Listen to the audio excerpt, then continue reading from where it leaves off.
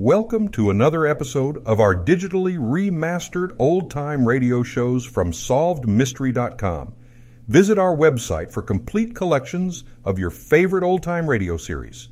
Remember to follow us so you won't miss new releases from SolvedMystery.com. Strange Adventure. Of the 20 volunteers from Bakerton, Arizona that had rallied to the Stars and Bars of the Confederacy, Sloan Sayers was the first to return. He came back to the little desert town, a disillusioned young man, limping from a leg wound and fed up with the sight of blood and death. He was tired of fighting and of people that settled their differences with guns. Sayers set about to educate the people of Bakerton to the fact that books, not bullets, would build the West. The scornful, trigger-tempered citizens laughed at him. In spite of the jibes and remarks of his former friends, Sloan went ahead with his plans.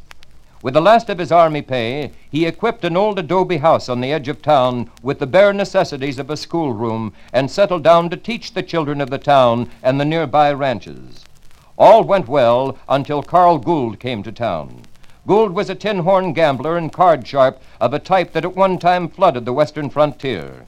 Blustering loud in his own praises, a bully of the worst kind, he met Sloan Sayers, heard of the theory, books not bullets, and laughed in his face. He despised this peace-loving man and set out to make his life as miserable as possible. He began to court Sloan's sweetheart, and finally the young schoolteacher protested.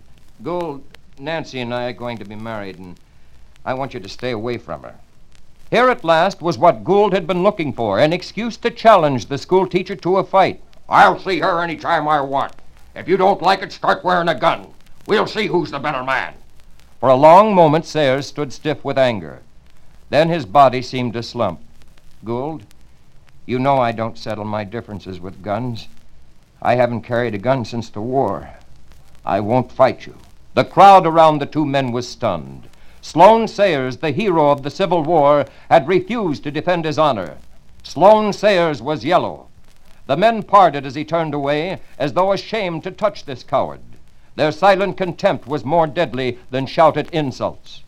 2 days later, Gould and his two companions held up and robbed the farmer's bank. In their escape, they killed an aged guard. While the posse searched the hills for the bandits, Gould and his men headed for a safe hideout. They found it, Sayers' schoolhouse. The bandits burst in while class was in session. Gould waved Sayers back with his six-gun. "Keep on teaching, schoolmarm. It's going to be your last lesson." The killer stepped close to the teacher's desk. The business end of his revolver aimed at Sloan's middle. The school teacher thought of the heartless threat to the children. Sure that the bandits could not read, he picked up a piece of chalk and wrote, "Down on the floor, everybody." As the children dived for cover, Sayers brought his ruler down across Gould's gun hand. As the weapon fell, he grabbed it, snapped it upward. The six-gun flamed 3 times, and the killers lay dead. That night, Sayers and the children's parents reached an agreement that was to last to the end of his days. Books and bullets would win the West.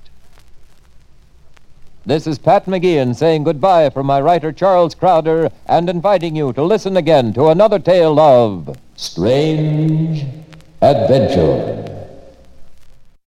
Thank you for joining us and enjoying our digitally remastered old-time radio shows from SolvedMystery.com. Please remember to leave us a review and to follow us for frequent releases.